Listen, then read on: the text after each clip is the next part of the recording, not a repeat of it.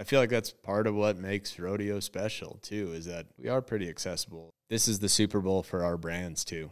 The companies that stick with you through the years you're injured or your bad seasons, and they got your back. You can go out there and at their biggest event, too, and show some face and get some excitement around the clothes you wear, the boots you wear, the knives you skin your deer with, whatever. Like, because that's kind of the job, too. Like, it's all engulfed together.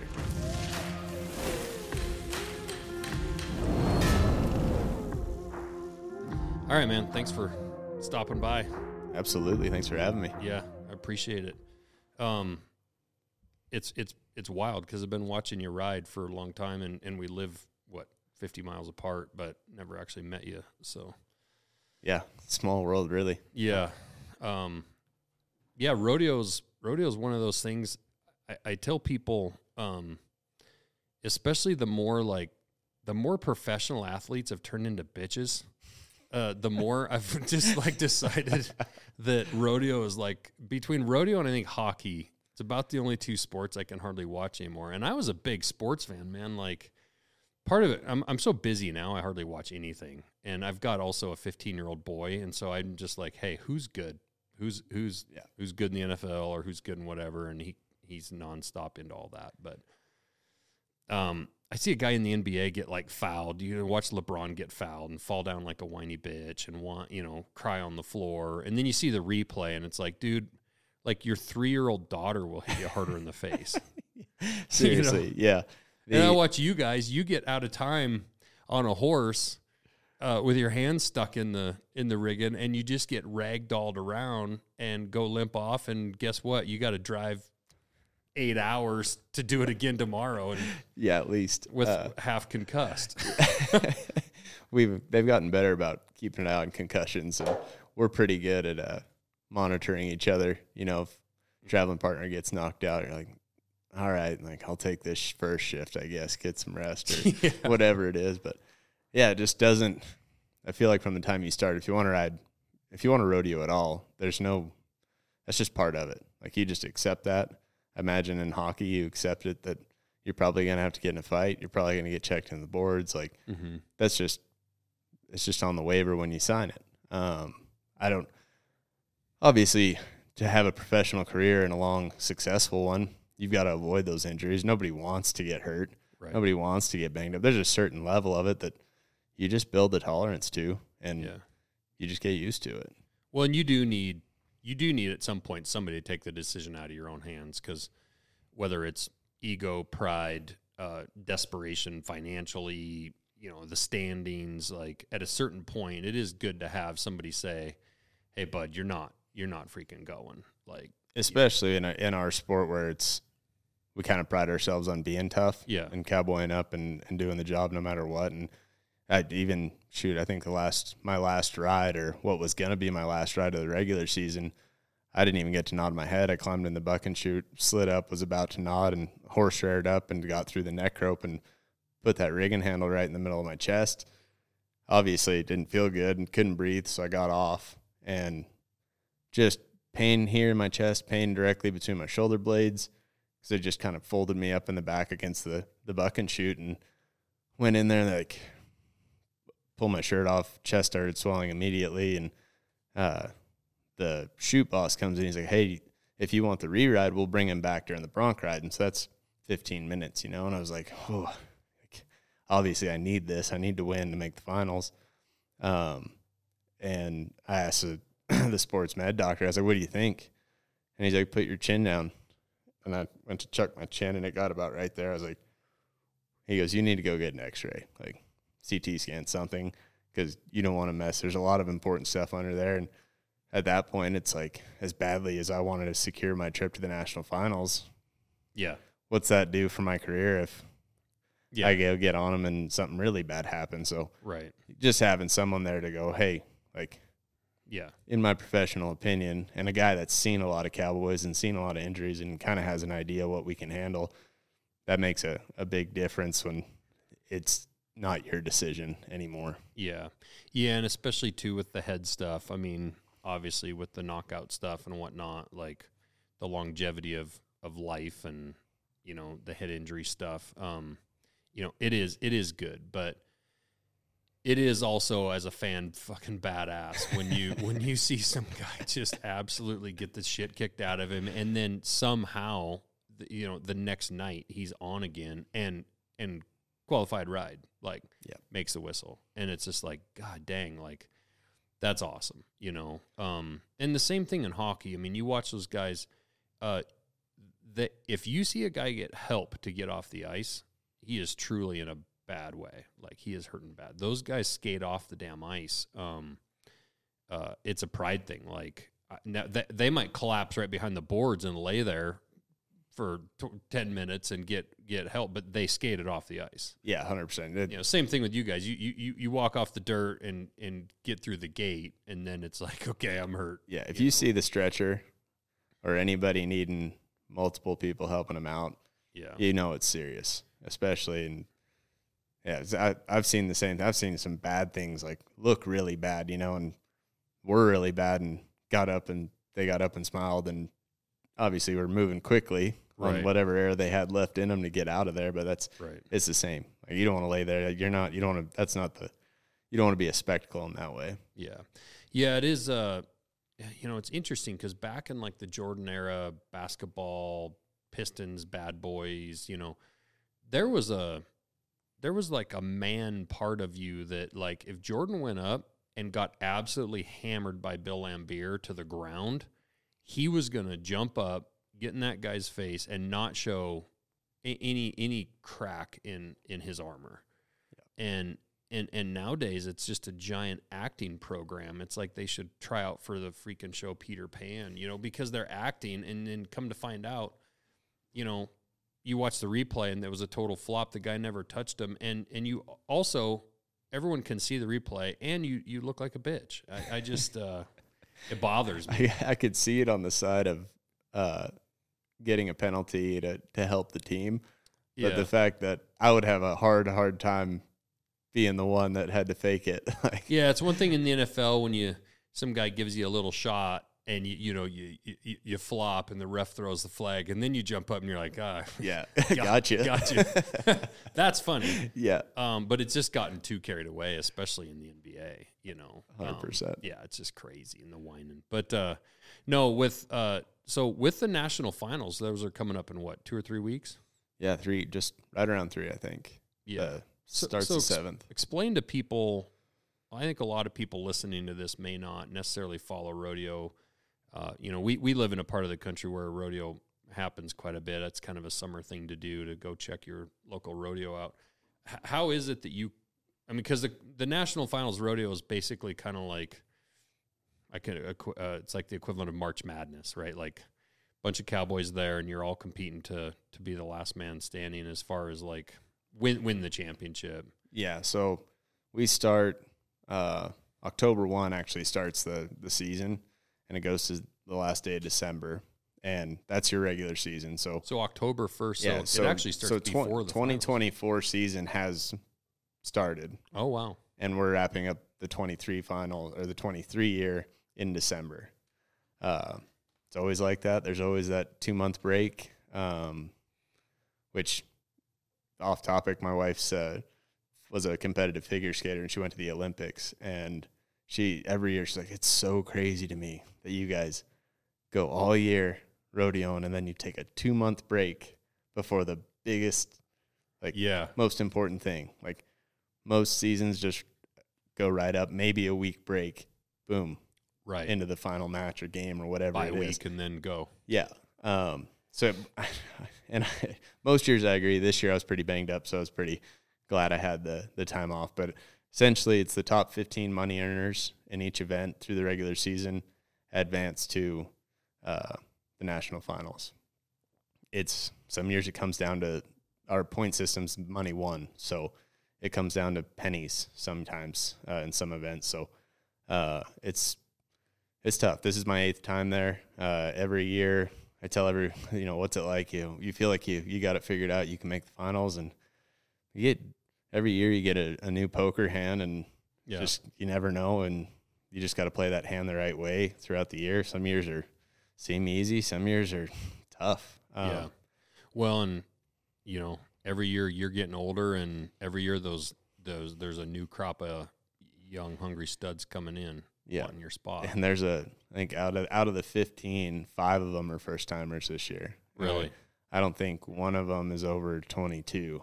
You know, they ride really, really good, and they've grown up watching kind of how rodeo changed into a sport more than that drinking, fighting cowboy stuff. Right. Now, nutrition, training, technique. 100%. There's, you know, they've been working on it since middle school. Yeah. And have been watching riding progress, and the sport's getting better and better. And I mean, that's what you want to see. I mean, I'm happy to be a part of it and had been a part of that change. Now it's just keeping my name in the hat. Yeah. Have you changed the way you, all the way through, have you changed the way you prepare, the way you get ready for a particular event or the season, even your technique? Have you made changes based on all of that, or, you know? Yeah, definitely can't stay out all night partying and then go kick their ass the next day. Yeah. But yeah, no, I kind of had my first year was like that. It didn't matter what I did. I was winning. It was one of those unreal, awesome, all the way through the NFR. I think I finished up 3rd in the world. And then to try and replicate that, I didn't even make the finals the next year. Really? You know, and that I realized that while I was out partying and still living it up, thinking that was the way it was going to work, all the rest of the guys were in the gym. They were eating right. They were really working at it. And I had to go sit there and watch the NFR for 10 nights after being there. And I was like, how'd that feel? Never want to feel that again. Yeah. You know, but it did light a big fire. I think I went the next 6 years in a row before I had a neck injury that took me out last year. But it's changed a lot. You know, it's like even today, you know, I'm getting used to having a little one and stuff that's got to get done, and come up here and visit you, and like still got to get in the gym when I get home, you know. Yeah. Somebody's at home. I know those guys are working right now. Right. So I feel like that's what drives sport, and that's what's going to make it even better, and it's making me better. I don't feel like 30 or 31's kind of the end game for me. I think I got quite a few years left. So I think you just get smarter, and you learn what works for you. And like I said, it changes every year, you know. Do you still have, you know, so you're going for your 8th time, you know, 5 guys in your guys' group right now are probably sitting here 2 weeks out right now, twitching, twiddling their thumbs, pacing, butterflies, like dream of their life is about to come true, to go to the finals and have that gate open. How do you feel today? Like, do you still get those butterflies and that anxiety? Do you, how do you feel now versus 2 weeks out of your first time? I feel like the first time you don't know what to expect. You're just excited. Obviously you're nervous, but that all kind of hits when you get there that first night to ride, and it builds all day, really. I mean, from the time you get to Vegas, but I feel like every year after that gets worse, just because you know what it's like. You know, you're maybe later in life, and you just have more, you know what it means, I guess, you know, and what it can do for you. So you put a little more pressure on yourself. But yeah, honestly, this year I haven't, talking to my brother, he goes, man, you've never gone in this low before. I was like, I've never been 15th. Right. You know, so, well, on the plus side, you can't leave there any lower than that. Yeah, that's true. So you might as well send it. And might as well go for it. Yeah. So that part's exciting. I don't have the anxiety of, you know, trying to hang on to something, or, you know, I don't want to. Yeah, if you go in 2nd or 3rd and you're like, God, if that dude rides, I have to ride. Yeah, I'm like, so I close. Can't make a mistake. Like, going in now, can't say it. No, I don't know that it's impossible. I don't even know where the stands are. I'm not saying it's impossible to win the world, but like probably unlikely that you win the world. But like you say, you could go have an amazing week and really come out of that feeling like you really had a hell of a week down there. Exactly. Me and my wife were on a walk the other day, and she, you know, same deal. How you feeling? What are you thinking? And it's like, man, I was watching all my previous NFR tapes. I was like, there's a lot of good rides in there, and I'm proud of them. But like, you kind of got to watch a few years and really pick individual rides to find ones that I'm like, man, that was badass. Mm-hmm. Like, I was like, I want to go make a highlight reel a 10-round highlight reel this year. If it goes, I might get whipped down, whatever, but yeah, I got nothing to lose. Yeah, yeah, you don't have to play it safe. Exactly. So that part excites me.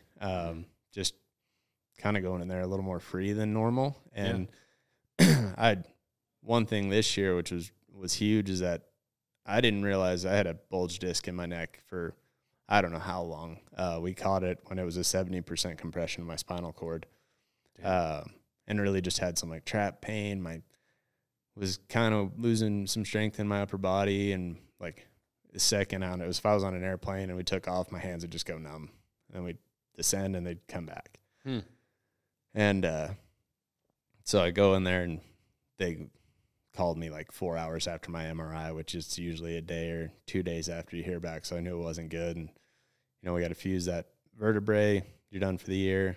And I went back to watch, and at that point I was really like kind of bitter just 'cause I wasn't getting marked.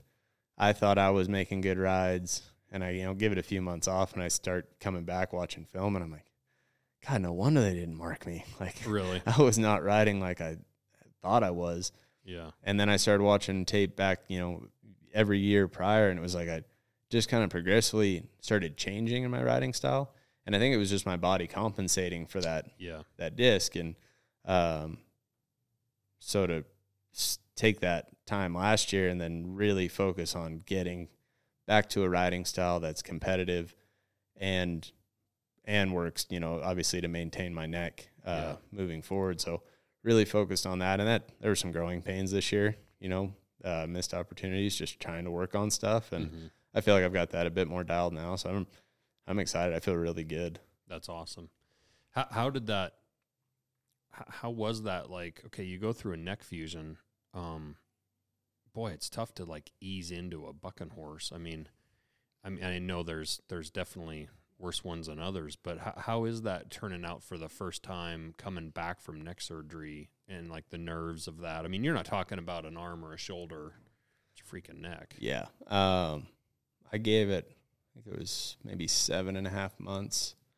And actually, Wade Sankey, he loaded up one of his nicer horses for me. And I was pretty confident by then. I'd bought, ironically, on the way to pick up a bucking machine in Sheridan last year, I got the MRI the next day.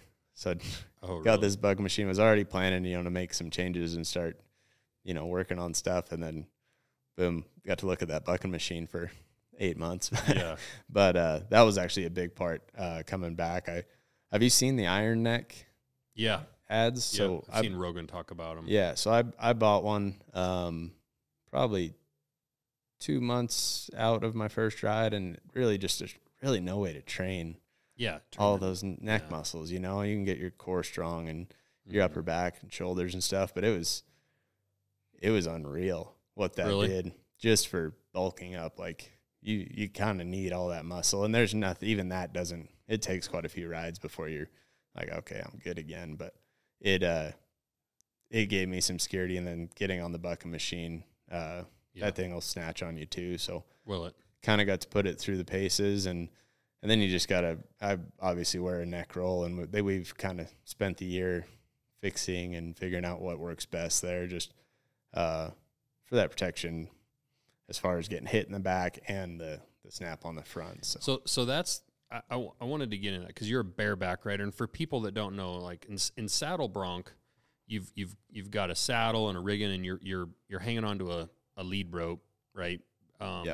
And you're sitting kind of straight up, and I can't really necessarily explain it all exactly perfectly, but like when you watch a good saddle bronc ride, it looks like anybody could do it. It's like, geez, that was like pretty, so smooth and pretty, and it's like, how was that 90? Because it looked so under control, right? You watch a 90-point bull ride, and you're like, holy shit, you know. And sometimes those look smooth, but they also a lot of times look smooth and super difficult. Where I watch a good saddle bronc ride, and I'm like, guy's in a rocking chair, just like no problem, right? Yeah. And hops off, and no big deal. And then you watch a winning bareback ride, and you watch in slow motion, and the head snap, the head hitting on the ass of the horse, it's freaking violent. It's just unbelievably violent. Yeah. And then you watch one that doesn't go well, and it's just an absolute train wreck. You know, getting out of timing. How does your, I mean, obviously you just said you had neck surgery, but how do you guys put up to that? You know, the head hitting the back of the horse and that snap. Pain tolerance. God. It honestly, I think there is so much adrenaline. Is there some timing to it that you can kind of absorb some of that? Yeah, in all of your rough stock events, bull riding, bareback, and saddle run, it's all about timing. That's why I've smiled every time you said, you know, the guys lose their timing, because that's exactly what it is. You know, that's the biggest thing. If you ever watch it on TV or whatever, you hear them talk about the mark out, and that's just getting your feet in the horse's neck before their front feet hit the ground. Yeah, kind of over the points of their shoulders, right? So, and that gives the horse the head start. But in the bareback riding, that is a must. Like if you're sitting even on a saddle horse and you're sitting still and you don't have a hold of anything, even if you're holding on to their mane and you're bareback and that horse jumps and goes, right? Same thing. We're laid back a bit more, but if I nod and that horse leaves and I don't put my feet in their neck, it's all on my arm. Yeah. Second they take my arm, my hips come back, I don't have my feet, and I lose all my leverage. So the reason it's called bareback is we try to lay back, keep our hips up close to our rig, and keep our feet in front of us, and that's your feet are your brakes and your steering. So as long as your feet are in that horse's neck every jump before they hit the ground, you're going to be able to stop yourself from going forward when they hit on their front end and kick. Sure. So you can stay back. And then if they have a direction change to the left or direction change to the right, you get that start of that jump to at least turn your body that way. Then your feet come, and when the spurring actually takes pressure off your arm. Okay. So no one's strong enough to hold on to a bucking horse with just their arm. Yeah. If your feet are in front of you and you can drag, is what we talk about. So rolling those spurs up the horse's neck actually brings your butt closer, takes some pressure off your riding arm, and then you get to expose yourself at the top of the jump, put them in their neck, and then you take some of that pressure of the horse on the way down on your feet instead of on your arm. Okay. Gosh, that makes more sense. I've never asked anybody about that. But inevitably, all the momentum's at the top, so you get the chin.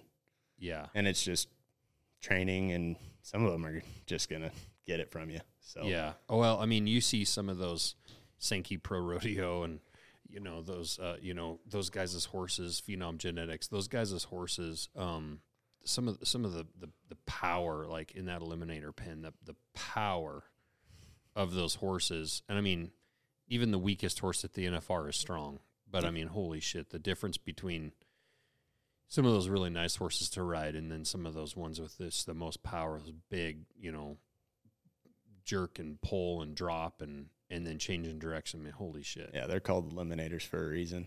Yeah, and it's amazing when you watch the top 15 riders in the world ride, and most of those horses and most of those guys will ride. I mean, making the whistle is kind of expected.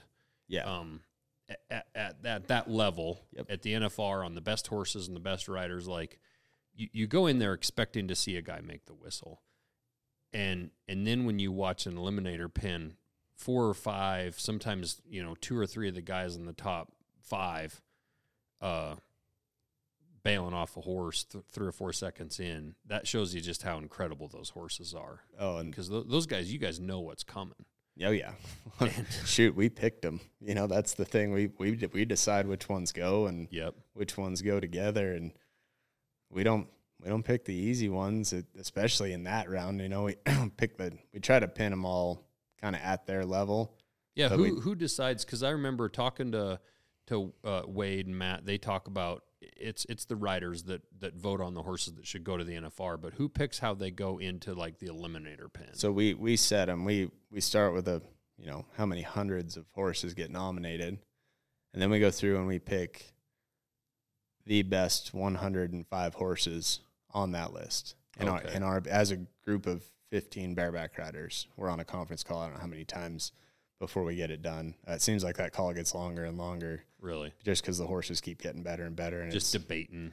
It's tough decisions. And, you know, some guys really don't like some and some don't care. And I never asked Matt or Wade, but do the eliminator pen horses get paid just a little bit more? Or those guys? No. They get paid the exact same. I mean, they might get paid more like at a rodeo throughout the year. I don't know. But I'm fairly certain they get the same amount per head no matter what pen they go in. Sure. And so anyway, we just take that list and we go, here's the easiest 20. Here's the easiest, you know, the next 20. Here's the absolutely hardest 25. We take 25 because the eliminators tend to be good once and not so good the second time. Okay. I don't know why that is, but they've kind of always been like that. We just always would rather bring 5 more of them.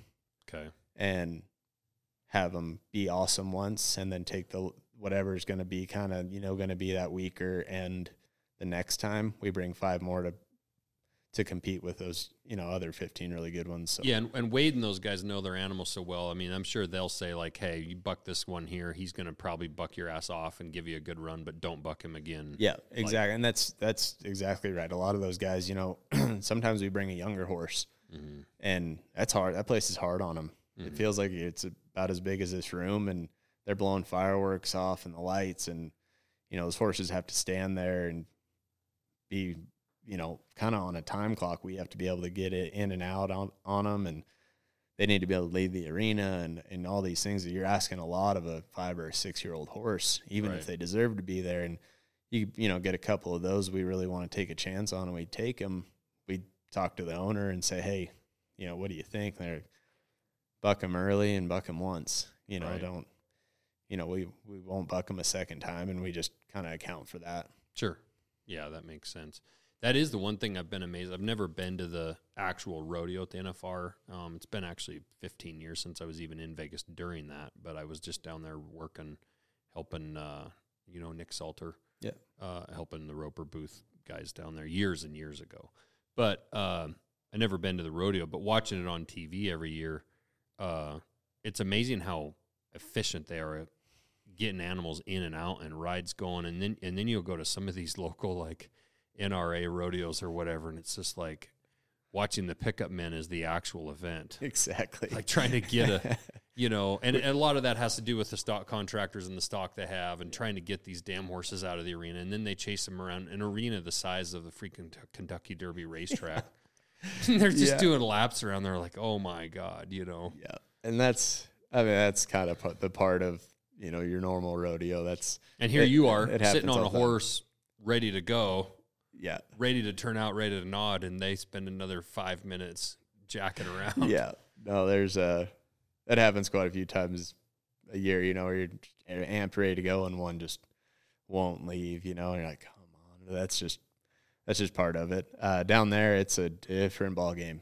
It is. We have to be on our horse with our hand in the rigging before the horse before us leaves the arena. Really? Or you go on a list and they send you a nice bill in the mail. Really? Yeah. So they fine you. It's a production. So we have to run that thing off fast and take care of business, and there's no lollygagging. So yeah, we have to have our hand. That's amazing to me because you're kind of changing the way you've done it all year, and also that's your Super Bowl.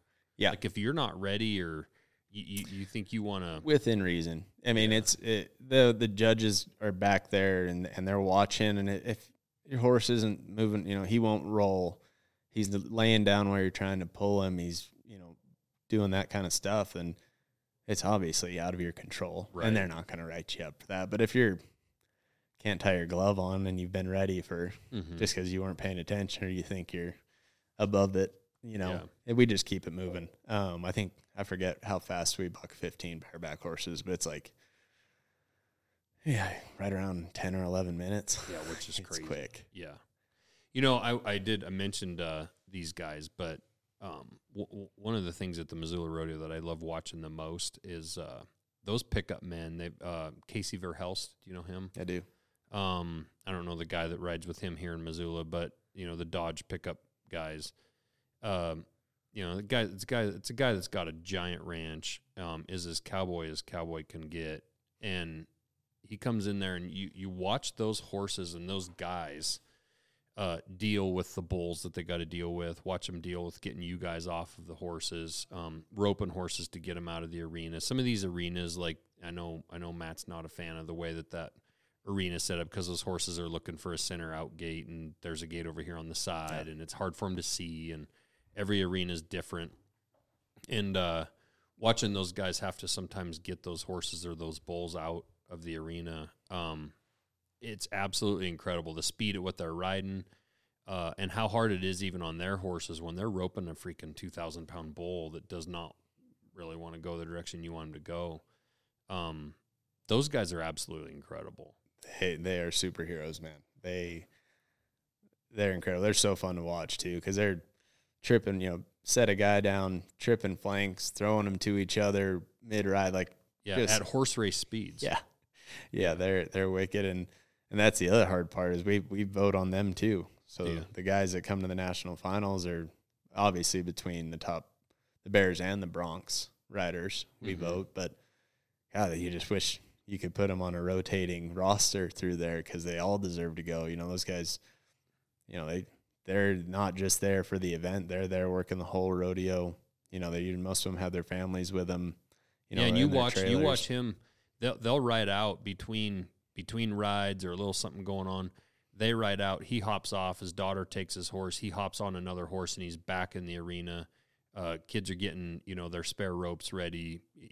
Out at the out gate. If they have to rope something and drag it in, and they go through 2 or 3 horses in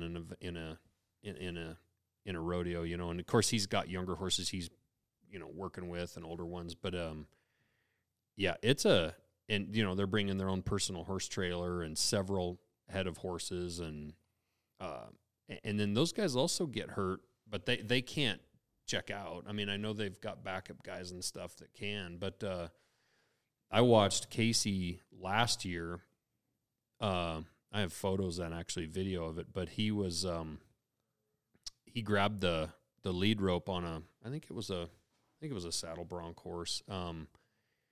He grabs that lead rope, and that horse is stretched way out, and the thing's kind of still bucking a little bit, and then that horse rears way in the hell up. I mean, straight vertical, and comes down right across his arm. He's got his left arm on the horn of his saddle. Yep.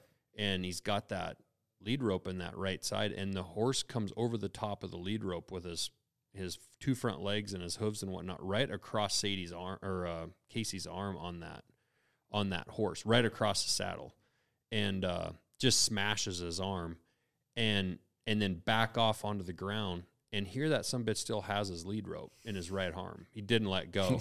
And dallies the thing up, drags him in, and I could tell he was kind of hurting. And I went over there I was back kind of behind the chutes, and I went over there afterwards, and I was like, how'd that feel? And he's like, holy shit, did you see that? And I was like, yeah, I saw that. He's like, that hurt. Yeah. And he's like, and then he goes, but I didn't let go. Yeah. I was like, yeah, I saw that. Yeah. Yeah, those guys are dirty tough. He said he saw a pickup man get killed that way. That horse reared up, and, those horse came down on the top of his head. Yep.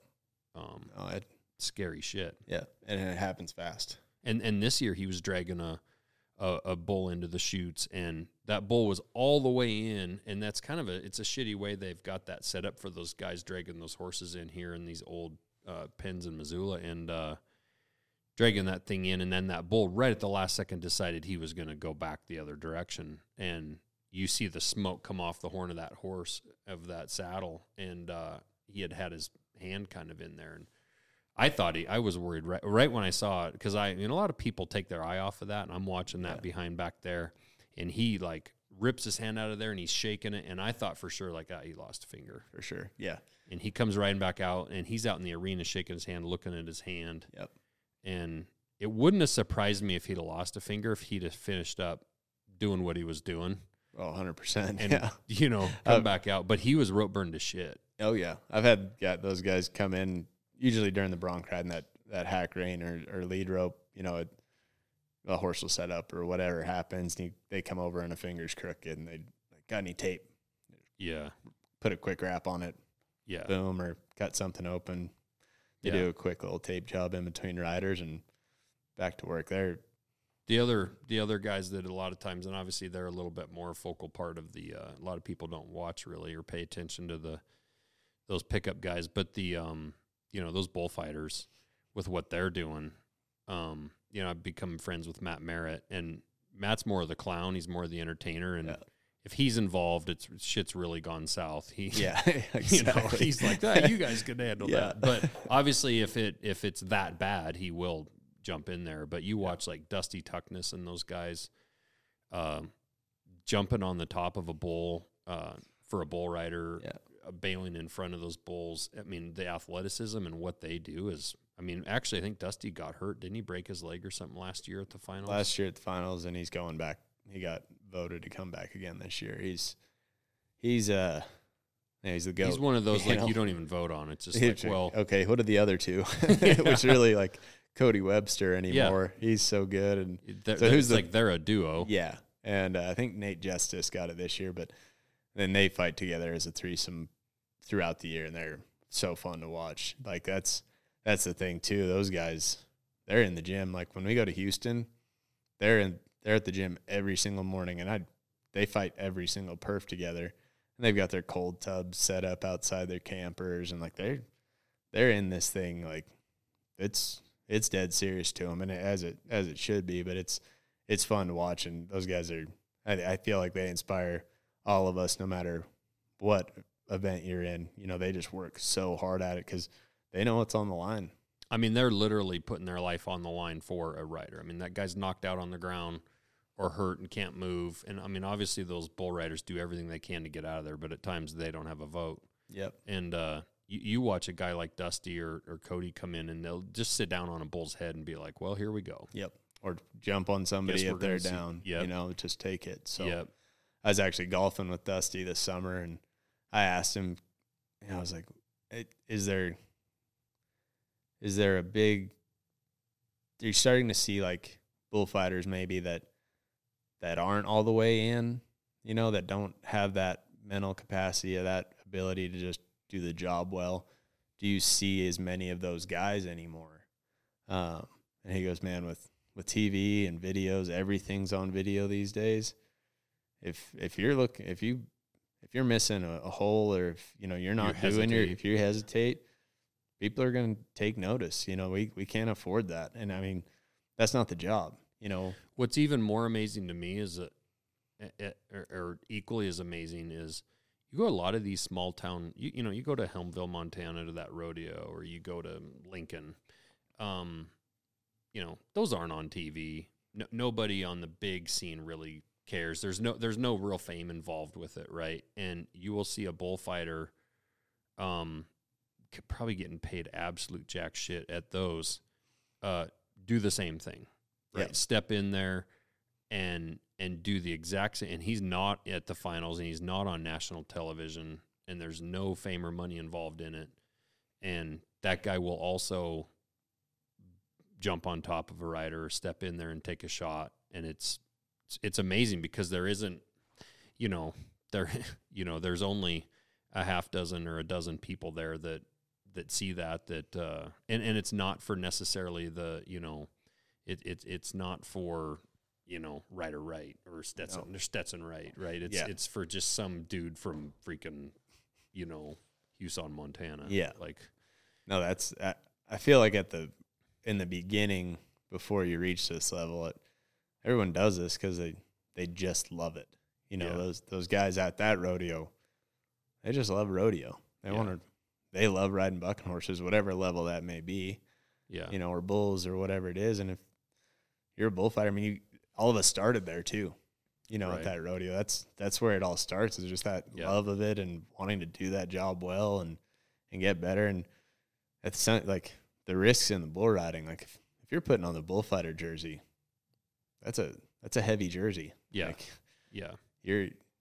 There's a lot asked of you just then when you do that. And wouldn't dock. I mean, I'm not the one. I'm not going out there. I'm not putting it on, and I wouldn't dock anybody that doesn't want to. But those guys that do and do it day in, day out, I don't know how many perfs those guys do a year, but it's a crazy number of bulls that they get in front of, days and days in a row of it. And there's probably very few guys that are really making like serious money. I mean, game changer money, where if you become the best rider in the world or the best in the world at, or even, one of the top 10 in the world in an event with some sponsorship money and some of that, like there's definitely a little bit more fame involved in I mean, if you become, Stetson Wright, like, holy shit, you're doing pretty well. But man, and it's hard in any sport to become a top 5, top 15 person in anything, whether it's a sport or anything in the world. But a lot of those bullfighters, like, they aren't necessarily, it show's not about them. Right. And so it's amazing. They're truly doing it for the love, which is just that much more respect, and you are signing up for hospital bills. Like, you're going to have them. Yeah. That's not a, if you get hurt game at all. Right. Which neither's what you do.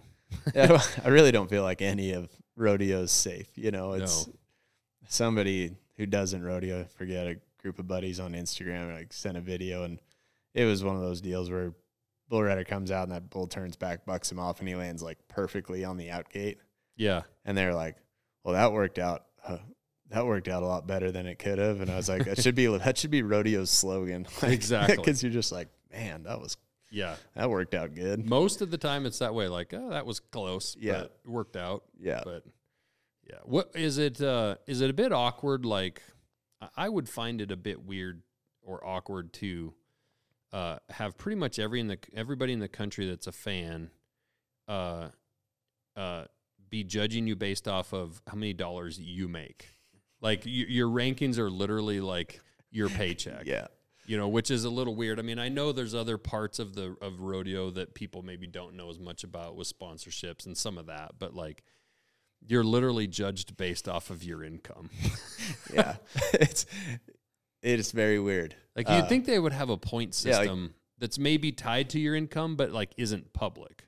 Yeah. It's like, go to the grocery store and you cash out and your credit card doesn't work. So he's back there like, 111,000. He should be able to cover that. Exactly.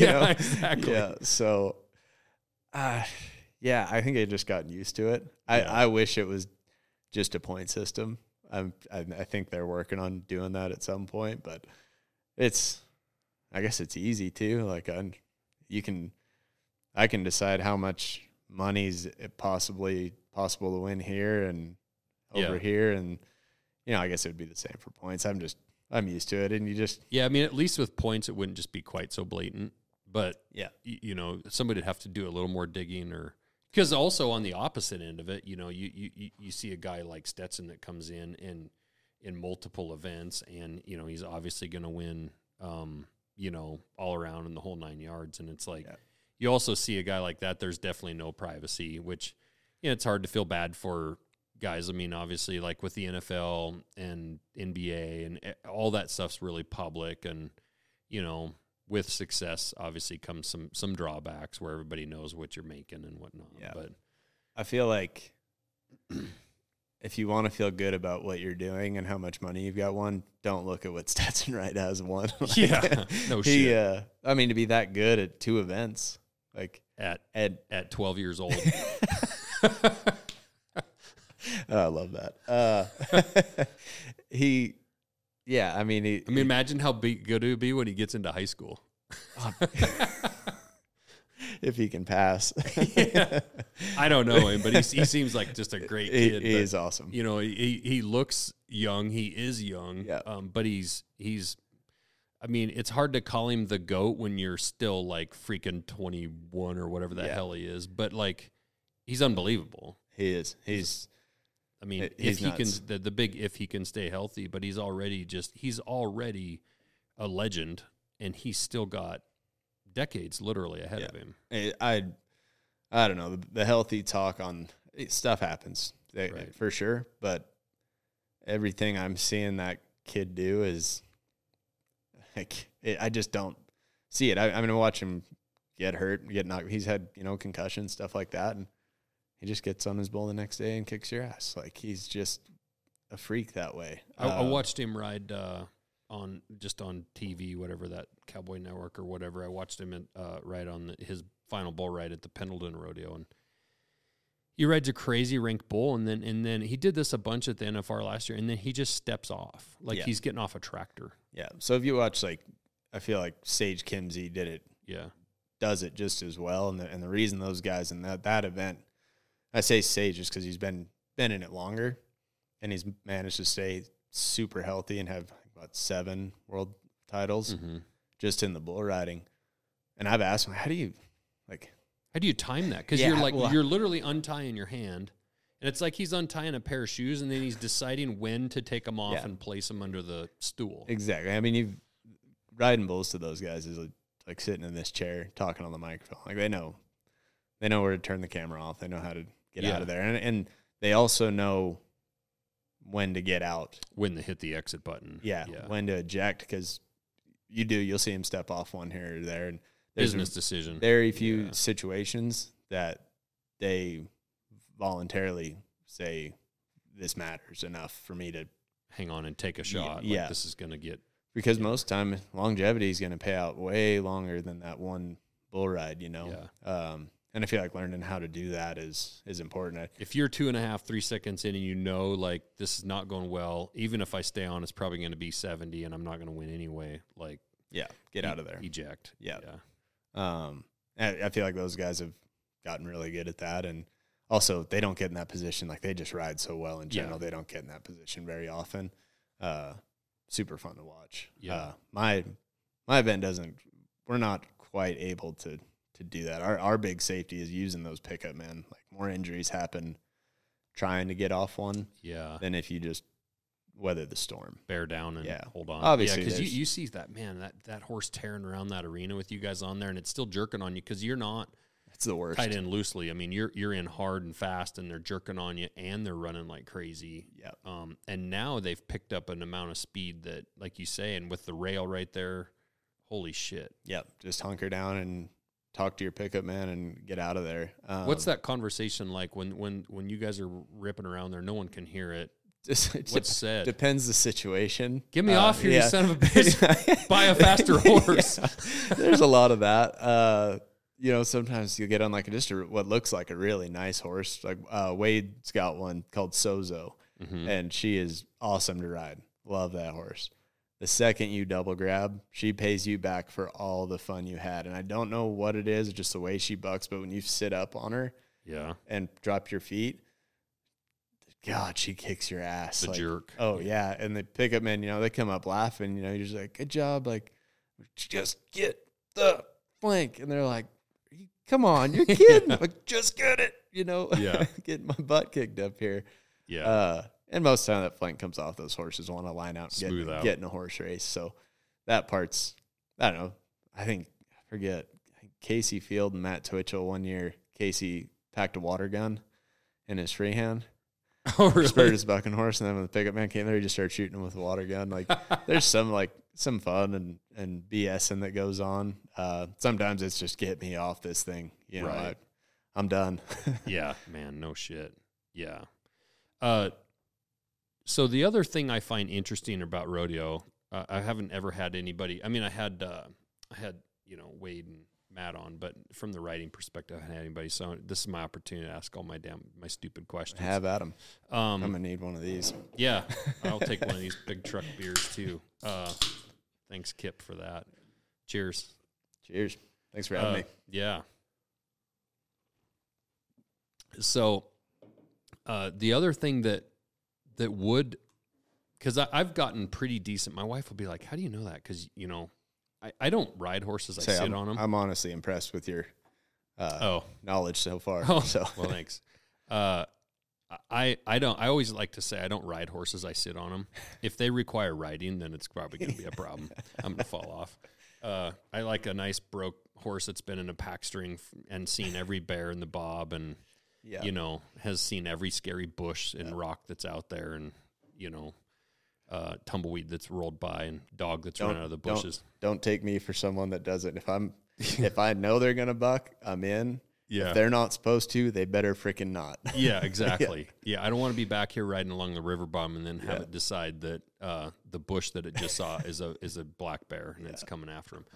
But anyway, I've gotten pretty decent when I'm watching rides during the finals or whatever of being able to guess a score pretty well. Like, it's like, it's 78 or so, and, tend to be fairly close here and there. And you can see a guy like, it looked like he was spurring, but with his right foot, he actually wasn't spurring. It's like, okay, well, that's why I missed the score on that one. I didn't see the other side, and he got a spur hung up or something. But what I do find interesting, and tell me if I'm wrong, it's at the finals, and Casey Fields is riding, and everybody knows it's Casey Field, and Field or Fields? Field. I always call him Fields. Anyway. We do too. It's fine. And nothing against Casey. I'm using him because he's such a legend and so well known. He prefers King Casey now. King Casey? Yeah. All right. Or it could have been Ty Murray back in the day. And today it's Stetson Wright or Ryder Wright. How many points is reputation worth? Because it seems like I'll watch a ride and I'll be like, God damn, like, Rich just put one on pretty good. Like, that's pretty good. And they're like, and you see, and it's like, oh, it's 84. And it's like, well, shit, that seemed better. And then you'll see a guy, I won't name a name, you'll see another guy, the next guy out, and it's like, so-and-so's blah, blah, blah in the world, and rides, and it's 89. And it's like, bro, that ride looked the same to me. Are those judges kind of wooed by the crowd noise or the name or the situation? Do you see that? Do you feel that? Or is that hard to answer when you're a competitor about to go? Yeah. So what's the weather going to be like next week? I'll say this. Judges are human. Right. It's really hard, I would say. It's Jordan rules. Well, I mean, it can get progressive. Mm-hmm. That's human nature. Yeah. Is that the next ride's going to be better? Yeah. So. Because it's got to be hard for a judge to hand out a 91 first one out of the gate. And they'll do it. I've been the guy. Yeah. Rarely, but it does happen. It's tough. I wouldn't want to be them. And I feel like what gets a little lost is that they don't. I don't even know if they mean to, but in the way I imagine it is that they're judging me versus me. Mm-hmm. They're not judging me versus Casey. They're judging me on how I ride and how I do my job based on, I guess, what they've seen in the past. Mm-hmm. This could be wrong. I don't know. Yeah. I don't know if they'd agree, but I just think Casey's. Have I seen him win when he shouldn't have won? Sure. Have I won when I shouldn't have won? Sure. Have I lost when I should have won? Absolutely. I mean, and the thing about it is it happens to everybody. Sure. It's not like just one guy in particular. It's a tough subject. Like I really. And some of those guys, like I guess you could call it like, do some of them get the benefit of the doubt when the first timer maybe doesn't? I would imagine like they've probably earned that, right? I mean, if you're Stetson Wright, you've proven like, or Casey Field or somebody like that, like it's like, that guy's proven himself. Like, I'm get benefit of the doubt on this one. I feel like for those guys, for us, it's if you are expected at this to be here and you maintain that or above it, you're probably going to be, and you have the horse to match it, mm-hmm. you're probably going to be up there. Mm-hmm. If you're one of these guys and you make a mistake, there's no benefit of the doubt for like there is for a younger guy. Right. Like, oh man, he really went at that one. Was it as crisp and perfect as these guys? No, but he really went at him, and he's doing his job. Casey better spur him on every one. Casey misses a jump or hits him low one jump, and they see it plain as day. Probably going to hammer him for it. Yeah. Because So that knife can cut both directions. Absolutely. Yeah. You see it all the time. But it gets tough, especially you'll see if you watch social media or any of your social media is rodeo. Once this finals kicks off, it's the meme pages get going. Imagine. Keyboard warriors. And every industry kind of has its inside baseball. I'm sure I'm not a part of any of that stuff, but I can imagine it exists. It's a real thing. It's honestly comical because I feel like anybody at the, Super Bowl you're not looking at that stuff. And not even at the finals, but like at all these other rodeos, how much interaction behind the chutes and on a Wednesday at dinner, or how much interaction is there between judges and contestants? Not hardly any. Yeah. Maybe, where do these judges even come from? Talk some smack. Are they ex-riders? Because it would be weird if like if you retired in 5 years and became a judge, like, God, that'd be strange. Because like now all of a sudden you go from being bros with everybody to, that'd be tough. I don't know. I don't feel like there's no malice or anything. Like, I think, in all honesty, and I think they do a pretty damn good job. I wouldn't want to do it. Yeah. And I feel like we're all pretty friendly, and those guys try to be fair, and they can't see everything. They've all, as far as I know, they all come from rodeo. Do you guys vote on judges, like, to go to the finals? We get to we put a recommendation, like, here's who we want the bronc riders to say who they want. And they go, I don't actually know how I know we used to. We used to have a vote in that, but not anymore. So it's, they send whoever they want to send, and they're the same judges that we see all summer long and all winter long at the big rodeos. What about all those knives you had to send that one judge? That gift package. I'll tell him I got some too, so he better do me right out there. Yeah, I just got a call from one of them other contestants yesterday asking these knives to be sent to a judge. Old set of chef's knives for his wife. Yeah, no. I feel like I'd sit down and have a beer with any of them, and just BS about what rodeo was like back in 1700s when they were doing it. You know, it would be really tough to be in their spot because you would want to be friendly with all of them, but I mean, you definitely wouldn't want to put yourself as a judge in a position to be seen at dinner with Richmond when some guy walks through, because even if it is just, hey, we're friends over here, but like, Richie, I'm going to judge you like I'm going to judge, and you wouldn't want that anyway. No, conflict of interest. So that would be a challenge because it is such a small world. Yeah, tight-knit world. It'd be a challenge because you got to keep that separation of that there. And I think they do a really good job of that. I think we're all cordial and respectful and professional. And it is crazy when you see, and you're going to experience it in a couple weeks. You're going to probably win or lose some money off of a half a point. And it's like, what the hell's a half a point? Like, it's so crazy too. At that point, that is really the subjective part. And it's like, you could argue within probably an entire point either way if that horse performed like it should have, or if the rider did what he should have. And those half points become so... It's interesting because everything else in sports is generally very black and white. Yeah, there's a lot of gray area. A lot of gray. Rodeo and, in the riding events. In the riding. Because that's the word I was looking for earlier. Like, it's subjective. What Judge 1 wants to see is, this might be more important to Judge 1, whereas this is more important to Judge 2 and 3 and 4. And it's interesting how some guys' riding styles, I think more in saddle bronc than bareback, you see some differences in the way a guy sits up tall on a horse. Like, I remember back in the day watching Billy Ettbauer. That guy, for some reason, I don't know why, I liked watching that guy ride a horse with his chin tucked down and his hat pulled down, and he was this short little guy, and his little legs just seemed to be going. Yeah. And like, that guy always scored high. Yeah. And I don't know why his ride looked different than the guy next to him, but something about it was like pleasing to the eye. Yeah. He was always right on the edge. He'd get popped up that high out of his saddle and just kick loose and jump back down into it. And he's electric. And I feel like at the judging level, they're looking more for, in the bronc riding, those guys are so good now. Like, all of them like, they're not just a top 15. they're 30 deep, could win any day, anywhere.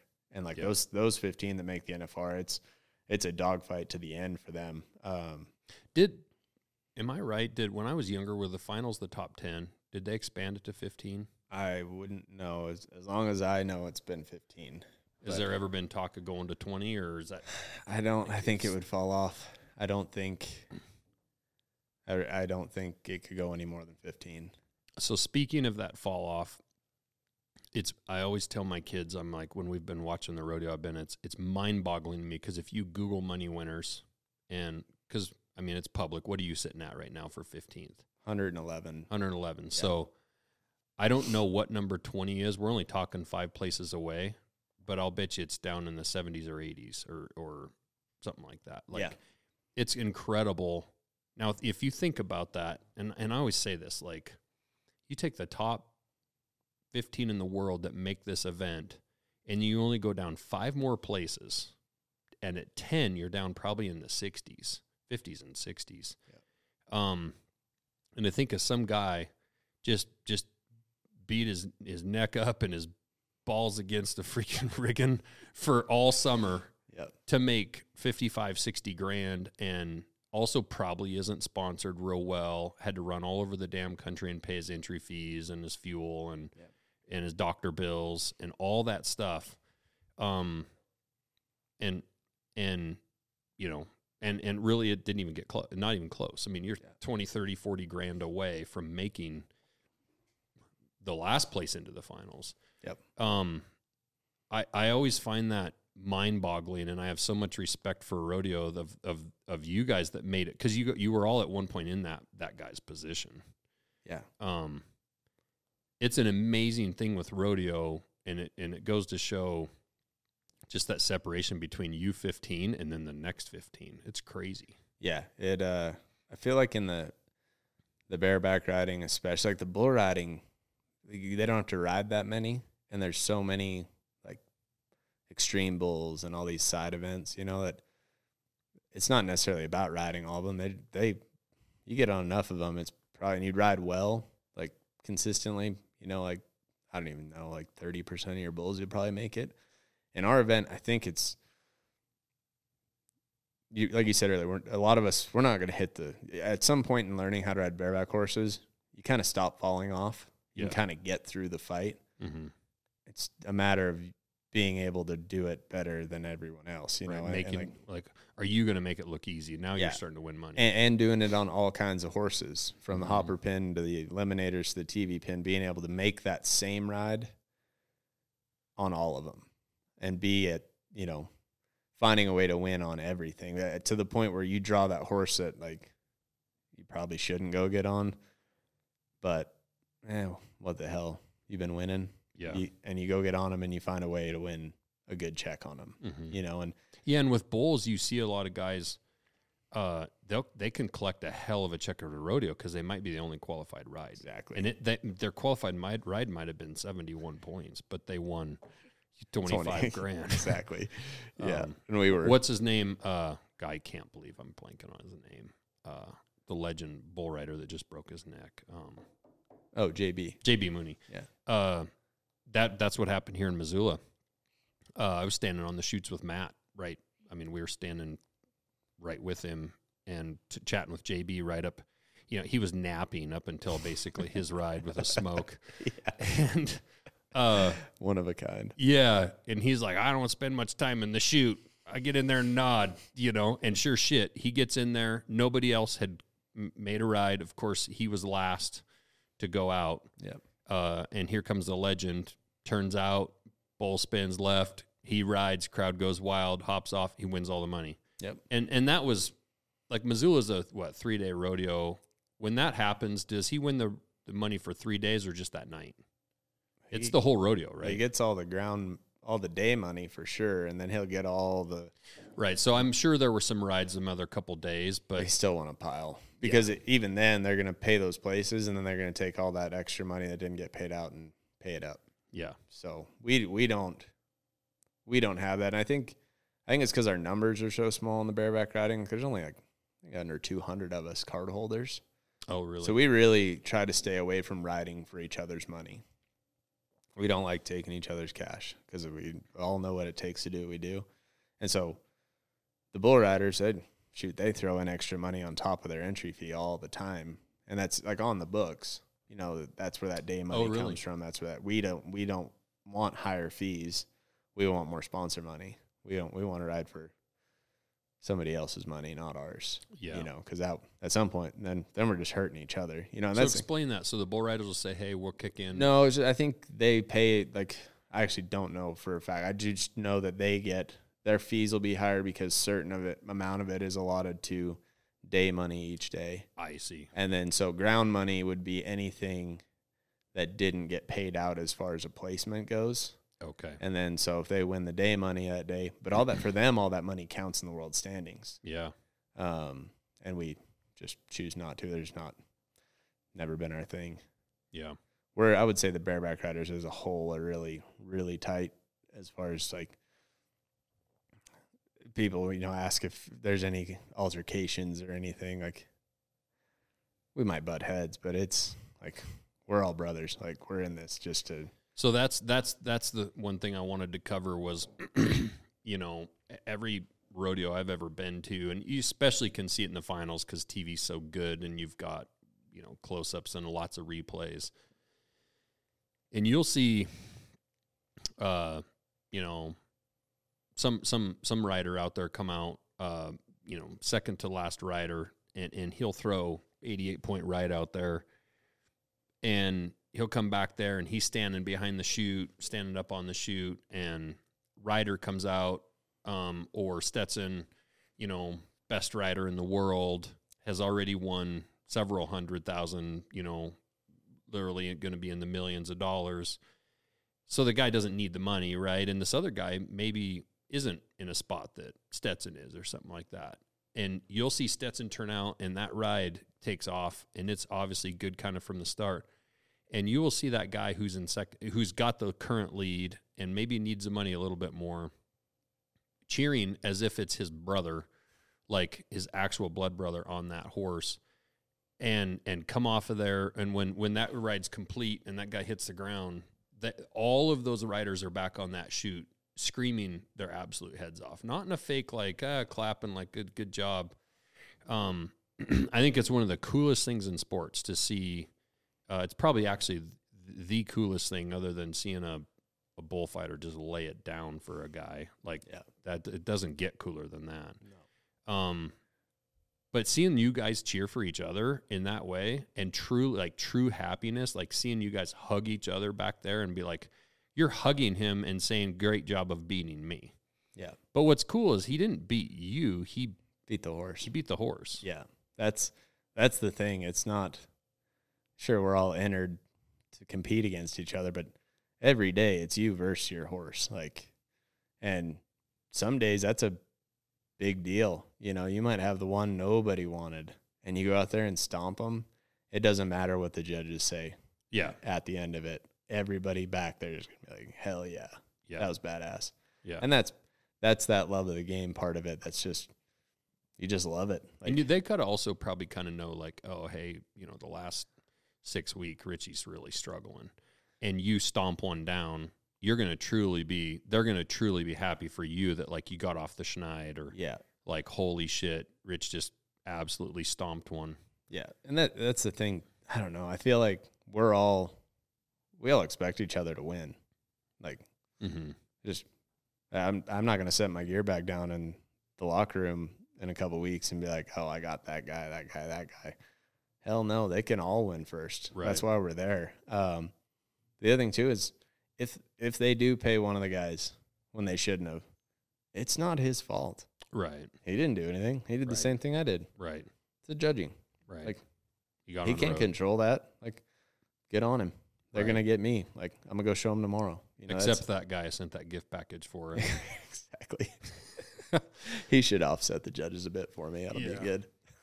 No, it's a cool camaraderie amongst guys that way too, and a respect level, because like you say, you're all laying it out there. You're all, you know, literally risking your life to do what you do. Yeah. It's really, really cool. How did you get into it? I started riding horses when I was like 8, and then the PBR started being a big thing. So I started watching bull riding. And we always watched the national finals, like my parents always did. So we'd watch that, and then I was like 13. I was like, man, I want to ride bulls. That's back when you didn't want to find out the results because anytime you could watch the finals, it was the night before. Right. Yeah. So you're always a day behind. Exactly. I started riding bulls. My brother rode barebacks in high school. And I wanted to be a bull rider. I wanted to be JB Mooney, man. So Where'd you badly. Grow up? Kind of all over. Was born in California. Only there for 2 months. Don't judge me. So you're a Californian. Yeah. Get the hell out. Can't do it. I'm a transplant to everywhere. Went to New Mexico, lived there for a couple years, spent 6 years in Alaska, and then moved from Alaska to Texas, which is where I started riding horses, and then moved from Texas to Arizona, and I wanted to start riding bulls. Broke my leg right away. Did you have parents? Because I always wonder, do parents, like, Dude, how the hell? They hated it. Because, I love my kids. Yeah, yeah. I'd be like, bullshit, you're riding bulls. Now that I have one, I'm like, nope, kid's going to play golf. Like, this is not happening. They hated it. Did they? I wanted to do it. I was probably going to do it anyway. How old were you? 13, 14, and then on through high school. So did you get on, like, some steers? Yeah, like big calves and steers, and then just some, like, young bulls. Weaker bulls. Really, the old big ones that were just going to plop across there were probably the best ones for you. You broke your leg? Broke my leg on, like, my 10th one, and my parents were like, yes, like, that'll cure it. And I think my sophomore year of high school, we moved to Washington State and started riding bulls again.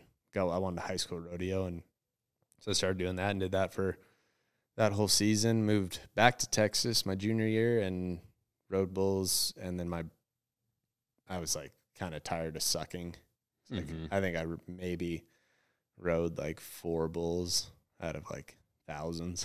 Like I just never could get it going. Yeah. You know, knew I loved it and I wanted to do it, but like just couldn't break through. And finally one day my brother was like, hey, I'm gonna go get on some practice horses. You want to go? He was riding. He was still riding bareback horses. I was like, sure. Was he decent? He was, yeah. Or learning, or yeah. I mean, he was kind of on and off again, like with it. And then once I started, he kind of went a little more serious. He ended up getting hurt pretty bad, and actually had to have a spinal fusion in his back. But he actually healed up from that, and then got on a few more just to check it off. I'm sure your mom was impressed. Yeah. Well, he was like in his 30s then. So yeah. Well, they're still moms. Yeah. No, for sure. I started got on my first bareback horse, like, I think it was July 4th, 2010. And then. How old are you now? 30. Okay. And then, it just took off. Went to Tarleton State in Stephenville, Texas on a rodeo scholarship, and rodeo just kind of took precedent over school after a few years. So you were 27 years old? No, I'm sorry. 17 years old about then when you got on your first. 17 when I got on my first one. Yeah. Okay. And you got a college scholarship that quick? Yeah. So you after 20 head. No shit. So something clicked with it. Was automatic. What was it? I mean, what I don't know. What's the feel or the difference with the bull? I mean, are you thinking the whole time you're on a bull, like, as soon as I get off, some bitch is going to try and kill me? Bull riding's just, there's a fear factor, definitely a fear factor, but there is to all of it. I think I was so comfortable with horses. I was already comfortable with the buck and shoot because I'd been on so many bulls. Bull riding is such like a give and take with their timing. It's just kind of more of a dance, where the bareback riding is just like straight fist fight from the get-go. Okay. But I also just felt more comfortable, and I never had that like adrenaline blackout you get initially when you start those events. Usually you don't remember your first few seconds, and then you come to because your body's just reacting. It takes a long time before you can really see it clearly the entire time. And it was just kind of clear for me from the get-go, and I feel like that helped just kind of progress me along. And got my PRCA permit the next, that January. Started pro rodeo, and so I go to the high school rodeos and then go to the pro rodeos that weekend. Mm-hmm. In college and on a professional rodeo, won the American when I was 21, and that say I was in 2014. So win the million in Dallas, and then go to my first NFR that year. Yeah, so when you win the American, you win $1 million. Yeah. You're 21 years old when you do that. Yeah. What do you do that night? Party hard.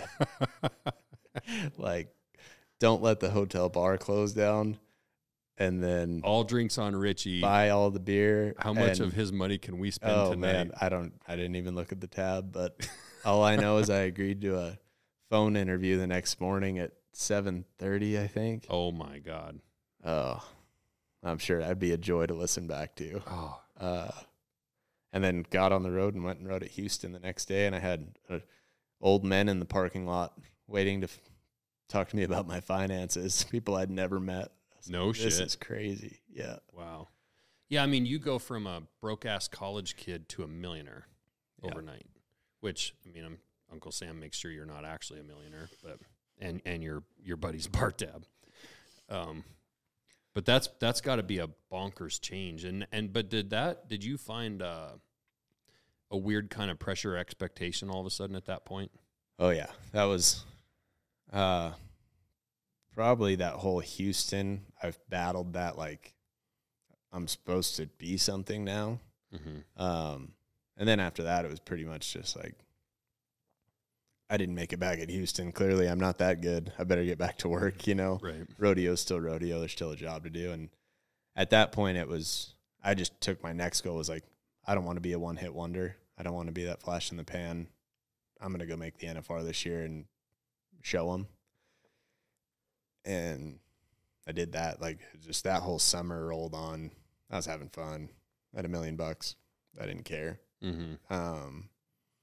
And yeah, I ended up, I think, second in the average and third in the world at the finals that year. Yeah. And then, but it was honestly just like, I went from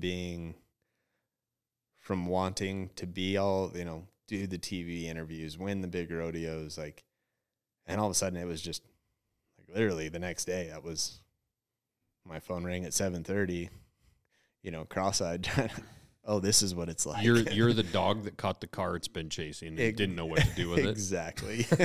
Like, it took a while, and honestly, I feel like that 2015 drop-off was more or less not having – I had the money.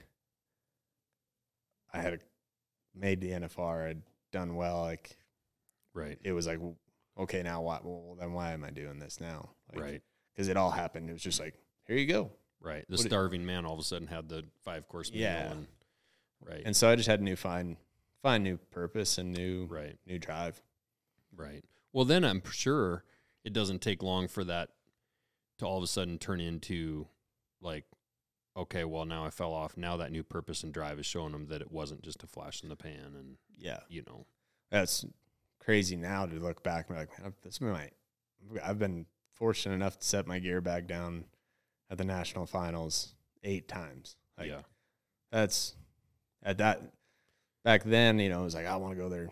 Will Lowe's gone 15 times. Yeah. You know, like, well, Richmond, you didn't make it when you were 18 and every year after that. So get realistic here. Who's what the hell's his name? The guy that always rides with the cigar in his mouth.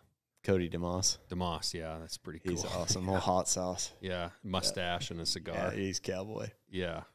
Yeah. Bunch of those dudes. I'm terrible with names, but I'll recognize them that I've watched them ride forever. They'll have their things to notice them by. Yeah. It's pretty cool. Yeah, I feel really fortunate just to have been able to rodeo with Bobby Moat, Cody DeMoss, Will Lowe. Shoot, I mean, I've been riding against Will Lowe my whole career, and he's 10 years older than me. Like, that's incredible. That is incredible. He's a beast. You know, Bobby Moat, I think he rode till he was 40. He rode bareback horses, and my first NFR, he was just like, hey, come train with me. And so I'd come meet him at the gym every morning at 5:30, and I learned real quick not to be late. Really? he was serious. Yeah, dead serious about it, and when you're at that place today where like you have a kid, a wife, like you're now an adult. Yep. And you also know that this is a fleeting thing, that you don't, like, the end could be tomorrow. Yep. It could be next year. You don't know, like, you're no longer 21 and invincible, and you've had some injuries, and I'm sure those guys have had gone through all that stuff too. And it's a newfound, I'm sure, seriousness and focus, and I think that's a natural progression for anybody to go through. Yeah, 100%. And I do, like, I respected it then, but I respect it even more now, and just understand it. After one morning, I was like, he's like, "Why are you late?" And I was like, "Oh, just stayed out too late or whatever." He's like, "Why don't you like start a business or something?" I'm like, "Fuck off, Bob. Just going to the NFR. What do I need a job for?" But now here I am, like, man, I wonder what I could do. Yeah. That's got to be a challenge too. Like when you guys are in Vegas for your Super Bowl, you're in Vegas, and I'm sure you've got family and friends and people coming out of the woodwork wanting to come down to the party, and wanting to distract you. I mean,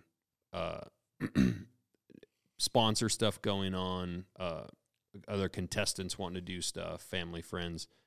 How hard is that to focus? And I also think too, like the fact that your big event for the day is so late at night, it gives you an entire day to sit around and be nervous and think about it. And so I also have to think that some of those distractions would actually be a welcome. For me personally, that's how it would be. You're nailing it. It's a lot. We're there for, I guess the plus side is we get there, I think I leave on the 2nd. I get there the 4th. First round's the 7th. Leave the 17th. So from the 4th to the 17th, that's home. And you're there for the back number ceremony. All the bareback riders, all 15 of us, traditionally load up in a party bus, and we go out to a nice sit-down dinner, and we have a cheers and a good meal together, and congrats on the year, and good luck this week, don't screw up kind of deal. And anything that needs to get sorted out, it gets sorted out then, and we go into the locker room the next day for check-in, and we pick our spots where we're going to sit. And so there's that time where you kind of blow off that Vegas steam. Yeah. And then it's to business. But the appearances, like, I know I wouldn't want to be Stetson Wright, but right. I've got, I think out of the 10 days, I have 3 days off.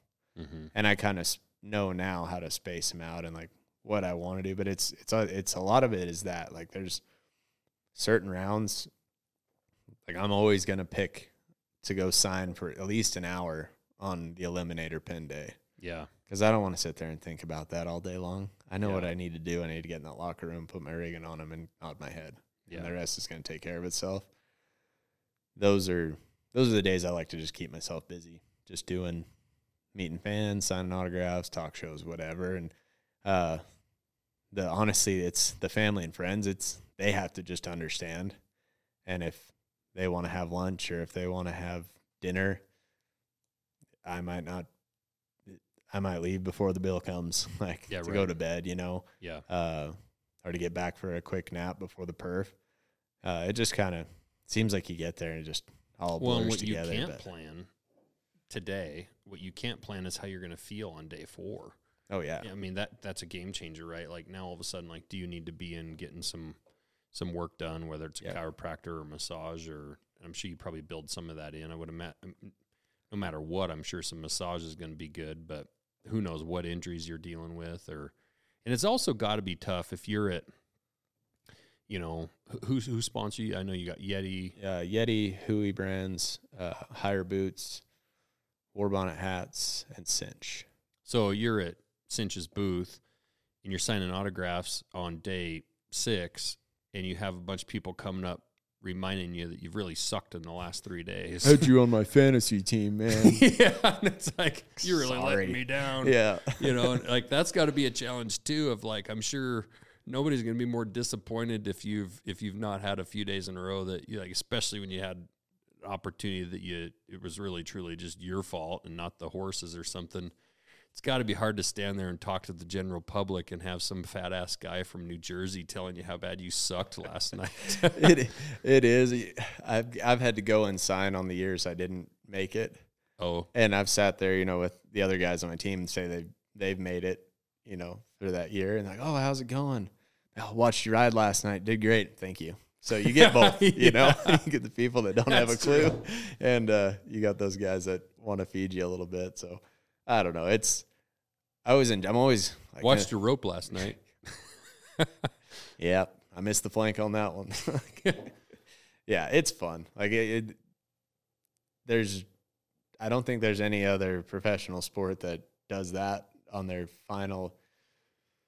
Yeah, at the Super Bowl, you're not going to have your guys out there signing autographs, up until. But it's just, I feel like that's part of what makes rodeo special too, is that we are pretty accessible and we are going to go out and meet people. And you're not going to find that in the NFL. No, I mean, you're not going to just go hang at a booth at a convention center, if you're, Tom Brady, but you might for sure see Stetson Wright somewhere around doing his thing. Like, that's pretty cool. Yeah, and pretty common. The other thing too is like, this is the Super Bowl for our brands too, for the companies that stick with you through the years you're injured or your bad seasons, and they got your back. You can go out there and at their biggest event too. Yeah. And show some face and get some excitement around the clothes you wear, the boots you wear, the knives you skin your deer with, whatever. Like being able to, because that's kind of the job too. Like it's all engulfed together. Like it really is. Yeah. Last question on the rodeo stuff. Why does Joe Beaver have to talk so much during calf roping? He's really good at it. No, I know. But I'm sure he won't listen. I hope he doesn't. I actually like you, Joe, but I'm just glad Luke Branquino's not out there because he just doesn't shut up. Yeah, really. Yeah, he's like the worst. Really, I really hope he listens to this podcast. Send it to him. Yeah, we talked about you. Yeah, he's he's kind of become one of my, I guess, idols in the sense of how he just went through his career and then transferred it into something else after. And I got to work. I did the pre-show last year while I was down there with him and got to spend some time and do the TV. He helped me through the TV side of things, and we become really good friends. But did he put your makeup on for you?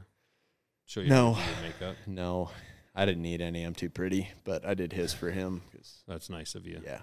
He's old. Yeah. There's lots of wrinkles. Yeah. Well, you are from the Bitterroot and from California, so you probably know a lot about makeup. So a couple months is enough time to be infected, I guess. Yeah. Tell me about, you mentioned off the top that I don't want to skim over because it's way more impressive than anything you do. Your wife was in the freaking Olympics? Yeah. What was her name in the Olympics? Paige Lawrence. What did she? She's for Canada. Oh, okay. Yep. She was a pairs figure skater and went to Sochi, Russia in 2014. Really? Yeah. You said pairs? Yes. Okay. Yeah, so the lifts and throws and that stuff's wild. Yeah, rank. Like I've gone and watched like the Canadian qualifying events before. They're launching those little chicks. It's insane. Yeah. Like the amount of and the force. Trust that she has to have that dude, like when they're swinging them around and their head is their little ponytails freaking scraping off the ice. Yeah. And I'm just like, man, that dude doesn't do something right, and he's just going to absolutely decapitate you. Oh, it's unbelievable. It's nuts. Yeah, she's wicked tough. She's 5'0" and full of it, but she's probably more beat up than I am. Oh man, I bet. Yeah. And the amount of training hours that those people. We have a local girl here that I don't actually know where she'll sit for the Olympics, but like. She's in gymnastics, and I think she was the national champion last year in I know they do lots of events, so I'm actually not sure which event, but Lindsay Ockler, a high school girl that was I think a year older than my daughter. But the training, all those Olympic athletes, the amount of training, the amount of hours that those people dedicate in silence that generally nobody cares about for except for every 4 years. Yeah. Holy shit, that's dedication. Like the way she, just in talking to her, like when we first started dating, the way it changed my mentality about how I do, that she's helped me evolve my. So she wasn't out drinking at the bars? No, like I mean, I think I was the one that gave her first beer at 24 when she retired. How'd you meet her? I mean, were you a big figure skating? She was good friends with Casey Field's wife. Okay. And I was traveling with Casey, and so I'd met her. That's another gal that's gorgeous. Yeah. Steph's a babe. Yeah. So I met her, and then I think we were both dating other people, and we all went to an Eagles concert together. Okay. And then she hit me up. Did you ever hear about the ERA, the Elite Rodeo Association, a few years back? We kind of separated off and tried to do our own thing for a bit. But her dad, Paige's dad, raises bucking horses in Canada, Jimmy Lawrence. Okay. And so he had questions about the ERA, so she just reached out to me, and I was like, oh, blast from the past. I wonder what she's up to. And then I've just pretty much never stopped talking to her. Yeah. Yeah. Now we have a baby, so. Yeah. Persistency. Yeah. Worked out. Yeah. Yeah, that's incredible. It'd be cool to talk to her about that experience, because that's, like I say, that's a level of dedication. Oh. That's a whole nother. And there's not, except for a few of the very top ones, it's not like that's for rich and fame either. I mean, that's a tough deal. Yeah, it's just expensive, but the amount of time that, like, her on ice practice, off ice practice, straight to the gym, eat that much rice and chicken. Yeah. Skate some more, throw it up. Like, yeah. like just God. crazy. And imagine your national finals rodeo that you're going to this year. You haven't been to it in 4 years, and you get one ride, bud. Yeah. Like 2, I guess, maybe figure skating. Yeah. But yeah, it's a completely, just a. And you're being judged. Yeah. Like, and it's subjective. It's not a race. And it's still subjective. Yes. Yeah. And 100%. Progressive. Yeah. Yeah. No, I have so much respect, especially getting to meet all her friends and friends that have that are Olympians in different speed skating and just skiers and snowboarders and all those, like, soccer. All of their stories are just like, at some point, like, what I do is still just 8 seconds. Yeah. Like the stuff they train for, like, also, although not that long, I can go ride 8 seconds more tomorrow. Like, right. I have so much opportunity. Right. Not that it takes away the importance of it. It's just to be able to focus on that one goal for that long. Yeah. And then make it there. Truly one day, or you say maybe 2 days. I mean, you kind of have 10 Super Bowls coming up. Yeah. And especially if you're not in the runnings in the top couple, like you say, every night's a Super Bowl. Yep. And you get to send it, and, you win a few rounds. It's a great week. And, yep. But holy cow, and then you also, like, you get over there and, you get the flu. You get a tiny tweak of an ankle, or you see some of the stuff that happens there. I was talking about this the other day. You're a sprinter, and you're slower than the fastest man or woman in the world by 1/hundredths of a second, and you don't place. Yeah. You're in 4th, and nobody cares. It's just like bonkers. You're a ski racer, and the weather's so bad, they cancel the race altogether. Yeah. Like, what the hell? Yeah. It's unbelievable. Yeah. Or your day of skiing, it snowed that day, and it's the track slower than it was yesterday. And yep. Like, or you just, it started snowing at noon, and you just happen to have the later time, or the tracks tore up, and the course. I mean, it's unbelievable. And then you see those guys that, some of those dudes, like the downhill skiing and the slalom and that stuff, and those guys are sending it. Unreal. I mean, it's the same. It's the equivalent to me of climbing on a bull. Oh yeah. I mean, those guys are going 100 miles an hour on freaking ice on skis, and when they wreck, you may or may not live through it. Yeah. But you're going to likely be tore up. Yeah. It's bonk, and they're going to wreck. Like, it's kind of like with a bull rider or a bronc. Not like if. you're gonna have it. Yep. No, I so much respect for them and like what it takes, and even like being in one of those events that has a partner or 3 people. Yeah. Something happens to one of them. Yeah. That last week, when you finally made it, it's just so many variables, so much weight on the situation. That's a challenge too. I think of that with rodeo, like with team roping, boy, what a challenging dynamic that is if your heeler catches one leg, or, I mean, as an uneducated guy that, couldn't rope my wife if she was caught in a room, to watch the head or miss. And as an uneducated guy, I'm like, it's the freaking head. Like, put it on it. Like, it's not that hard. Catching 2 feet, that's tough. Yeah. Right. But obviously they're trying to do it and be, 3.5 seconds. Or the guy does. He puts it on as the barrier's breaking. He's putting it on and turning that steer, and the dude catches one leg. Like, to go back behind the chutes and be like, bro, what the hell? Yeah.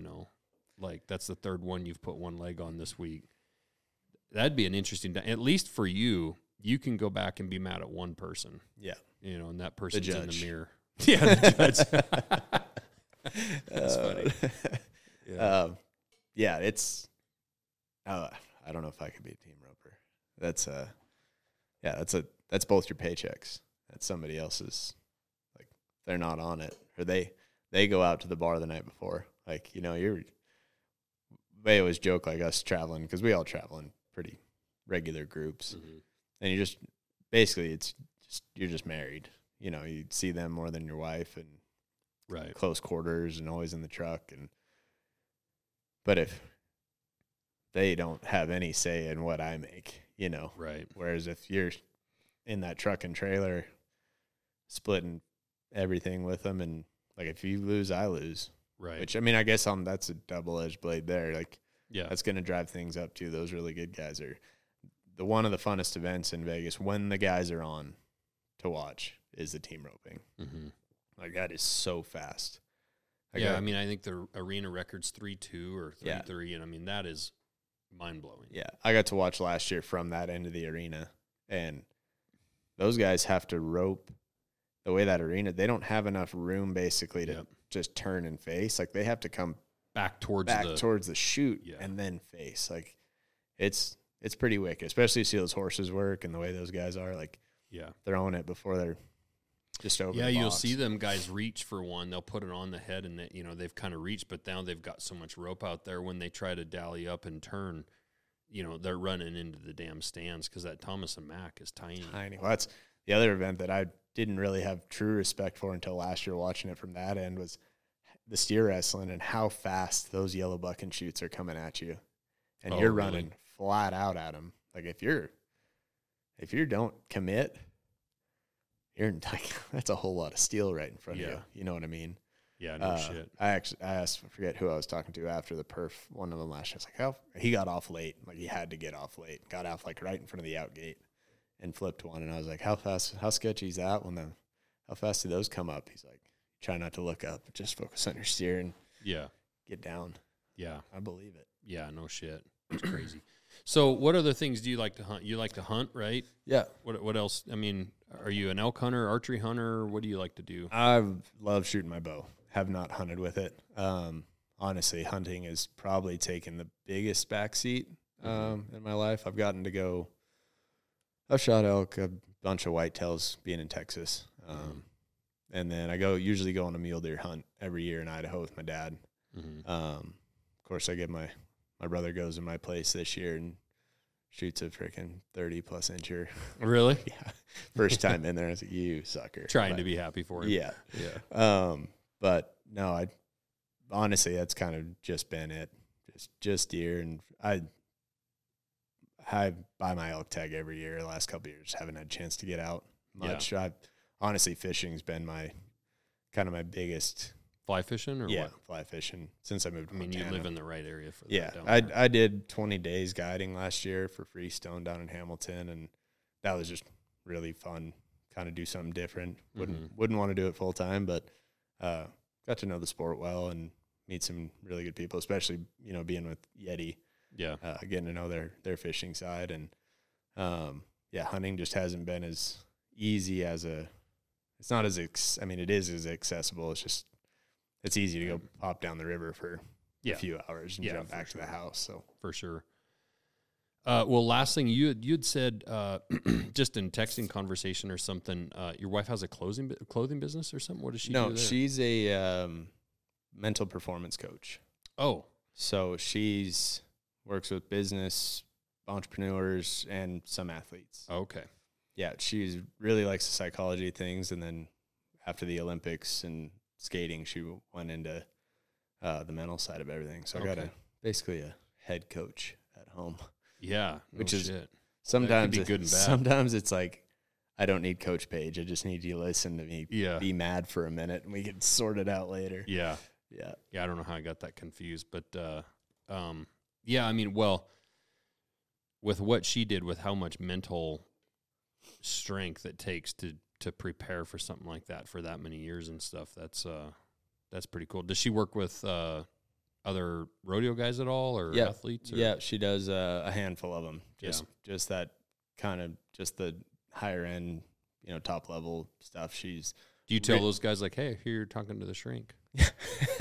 No, it's honestly all so classified. So I don't get to hear any of it. Doctor, patient. Yeah. You're not like, hey, give me something to give him. I need to get in his head. Hey man, what did my wife tell you this week? Yeah. But no, I think it's awesome. Like, I think it's awesome that I thought she's like, I had a sports psychologist. Like, I loved working with my sports. I was like, what?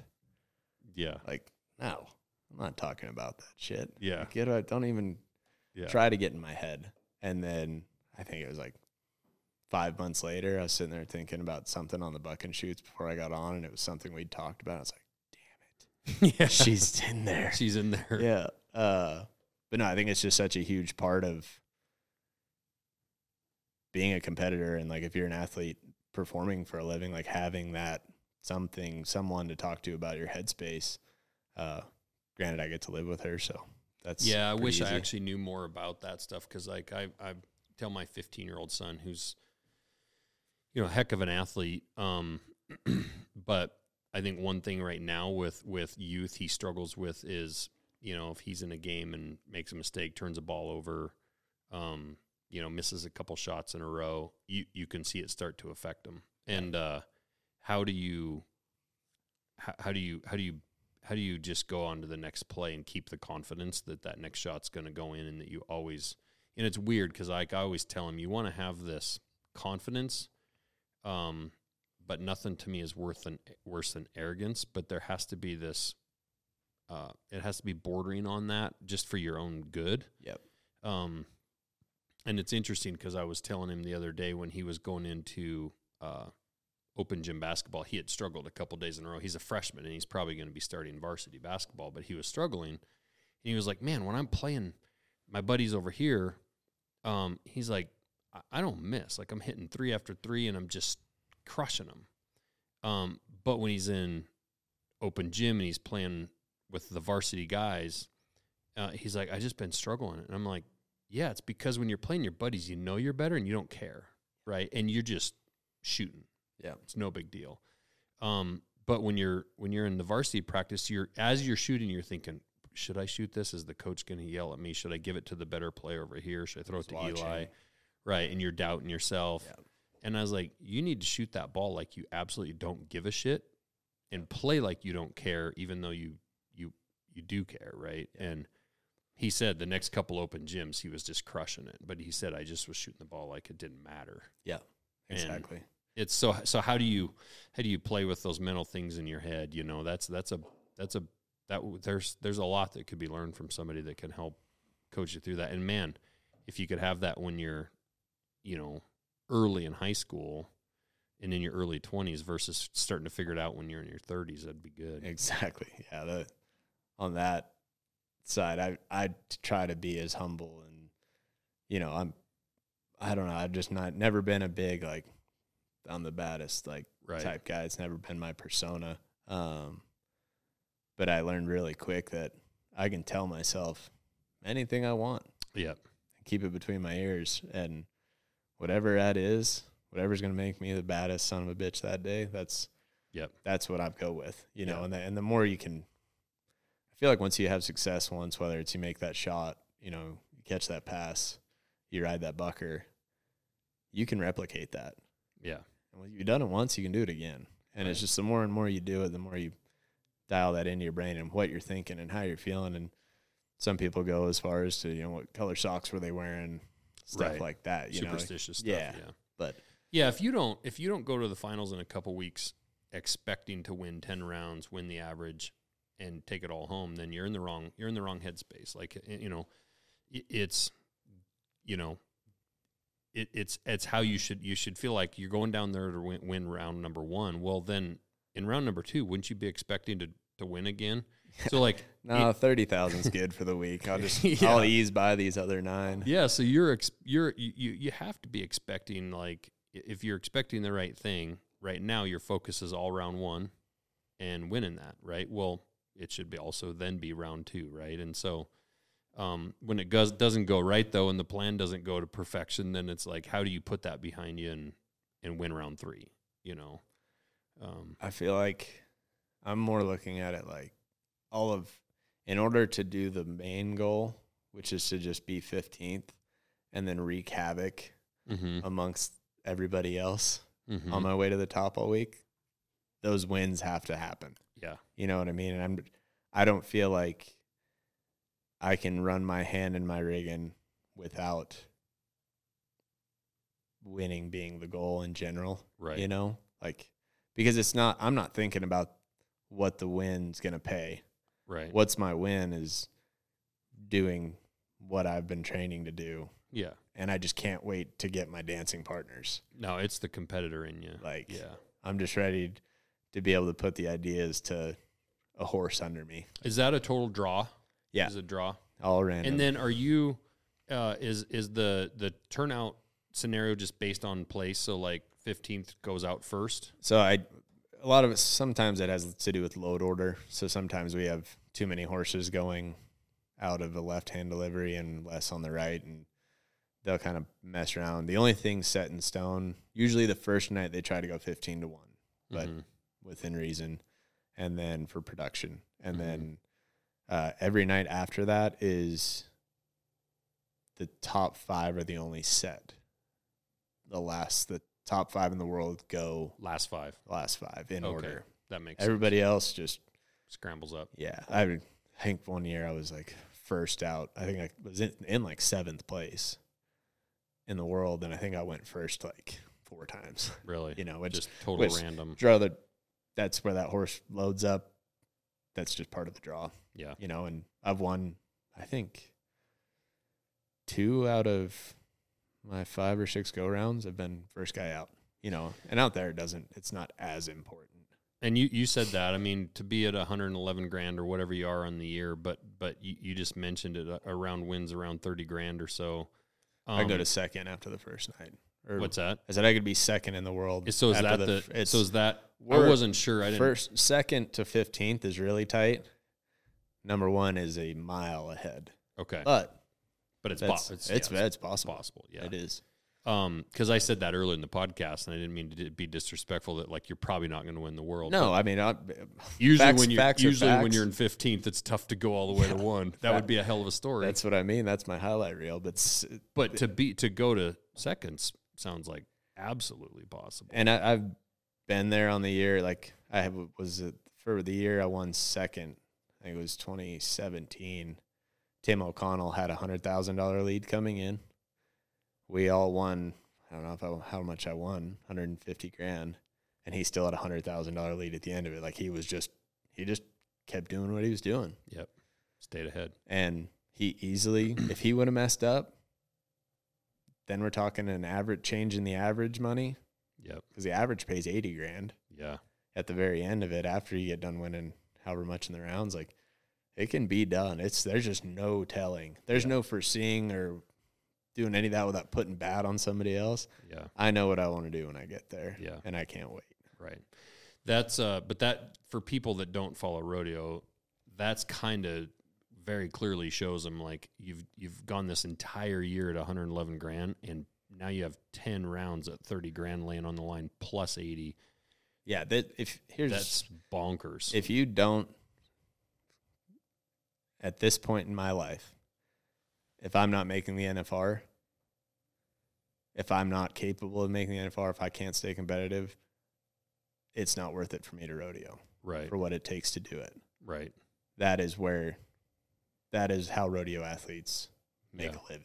That's actually something I've noticed that in the last number of years, it's a little bit sad. I've said this, and I don't know that it's totally accurate. I think it's more accurate in like roping and barrel racing where you have to haul your horse around. But I've said it's kind of become a rich man sport, and I don't mean that in a absolutely, but like, holy shit, to have a barrel horse that's competitive and to be able to afford to run and rodeo and actually ride at the very top, or to have roping horses, because it's tough to just have one roping horse, to have roping horses that can compete all summer long and go to the finals and load up that trailer and live on the road and pay that diesel bill when you're not one of the top guys. Like once you've gotten sponsored and you have a little bit of help, that's better. But to just get into it, yeah. If it's a 19-year-old kid downstairs here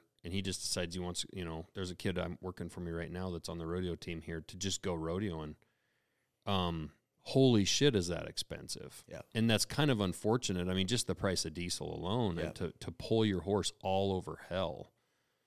It's nuts. Man. I know what it costs for us to do it in just a regular truck and camper or a van, and I couldn't imagine having to tow a big bloomer and feed it and however many dollars worth of horses bills and vet bills and just attack.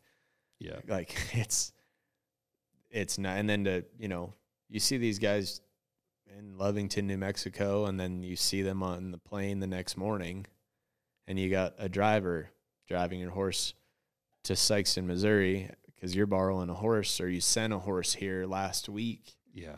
Like there it is. And there again, it's insane. The top people aren't missing calves. I mean, they're again kind of like with saddle bronc or bareback. Like you are expecting the best riders to ride. You're absolutely expecting the best ropers to rope. And now you're fighting over tenths of a second, and you could absolutely lay one on and have three other people do it and be like, holy shit, I only got fourth. Like, yeah. And I borrowed this horse, so I have to split half that money with the guy I borrowed it for. Yeah. That's another whole thing that at the finals, you see the same horse go out in team roping or in steer wrestling. Yeah. It's unbelievable. The same horse will run 3 or 4 times. It's bonkers. They're incredible. Yeah. It's its own animal. So to get into 15th, the whole point of all this, like in any of those events, it's an accomplishment. 100%. Yeah. And you put everything, including the checkbook, into getting there. And that's where, not to put more pressure on it, but that's where you want to shine. Like that's where it matters, you know. But yeah, I remember my first year, and on our jackets, they used to put a little star on the cuff for everyone you made. And I think Trevor Brazil, and it's just like a sleeve of them. Looks like the American flag. Yeah, I was like, man, that's so cool. Like, yeah, that's I wonder how many I can get. And I still wear that jacket. That's the only one out of all of them that I do wear. But it's like the only one I only wear the other ones at the finals. Mm-hmm. And every year it's like, man, I can't wait to get that jacket. And yeah, that's cool. Put my gear bag in the locker room and just step out on those buck and shoots. Like it feels just as special as the first time. It's just for different reasons every year. Yeah. Well, cool, man. I appreciate it.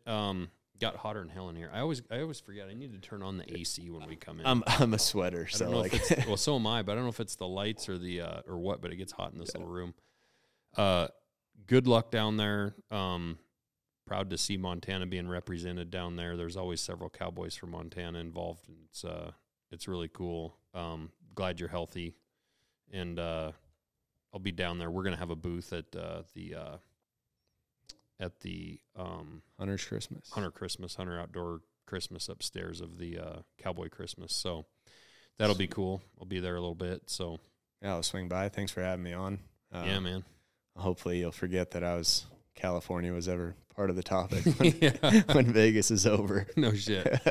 All right, man. I appreciate it. Thank you. Hey, by the way, what's your Instagram or if people want to follow you? Yeah, I think it's Richmond Champion on both Instagram, Facebook. I'm primarily on Instagram though. It's kind of my main channel. Sure.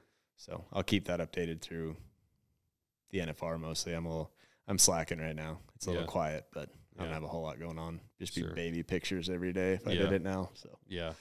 All right. Appreciate it. You bet.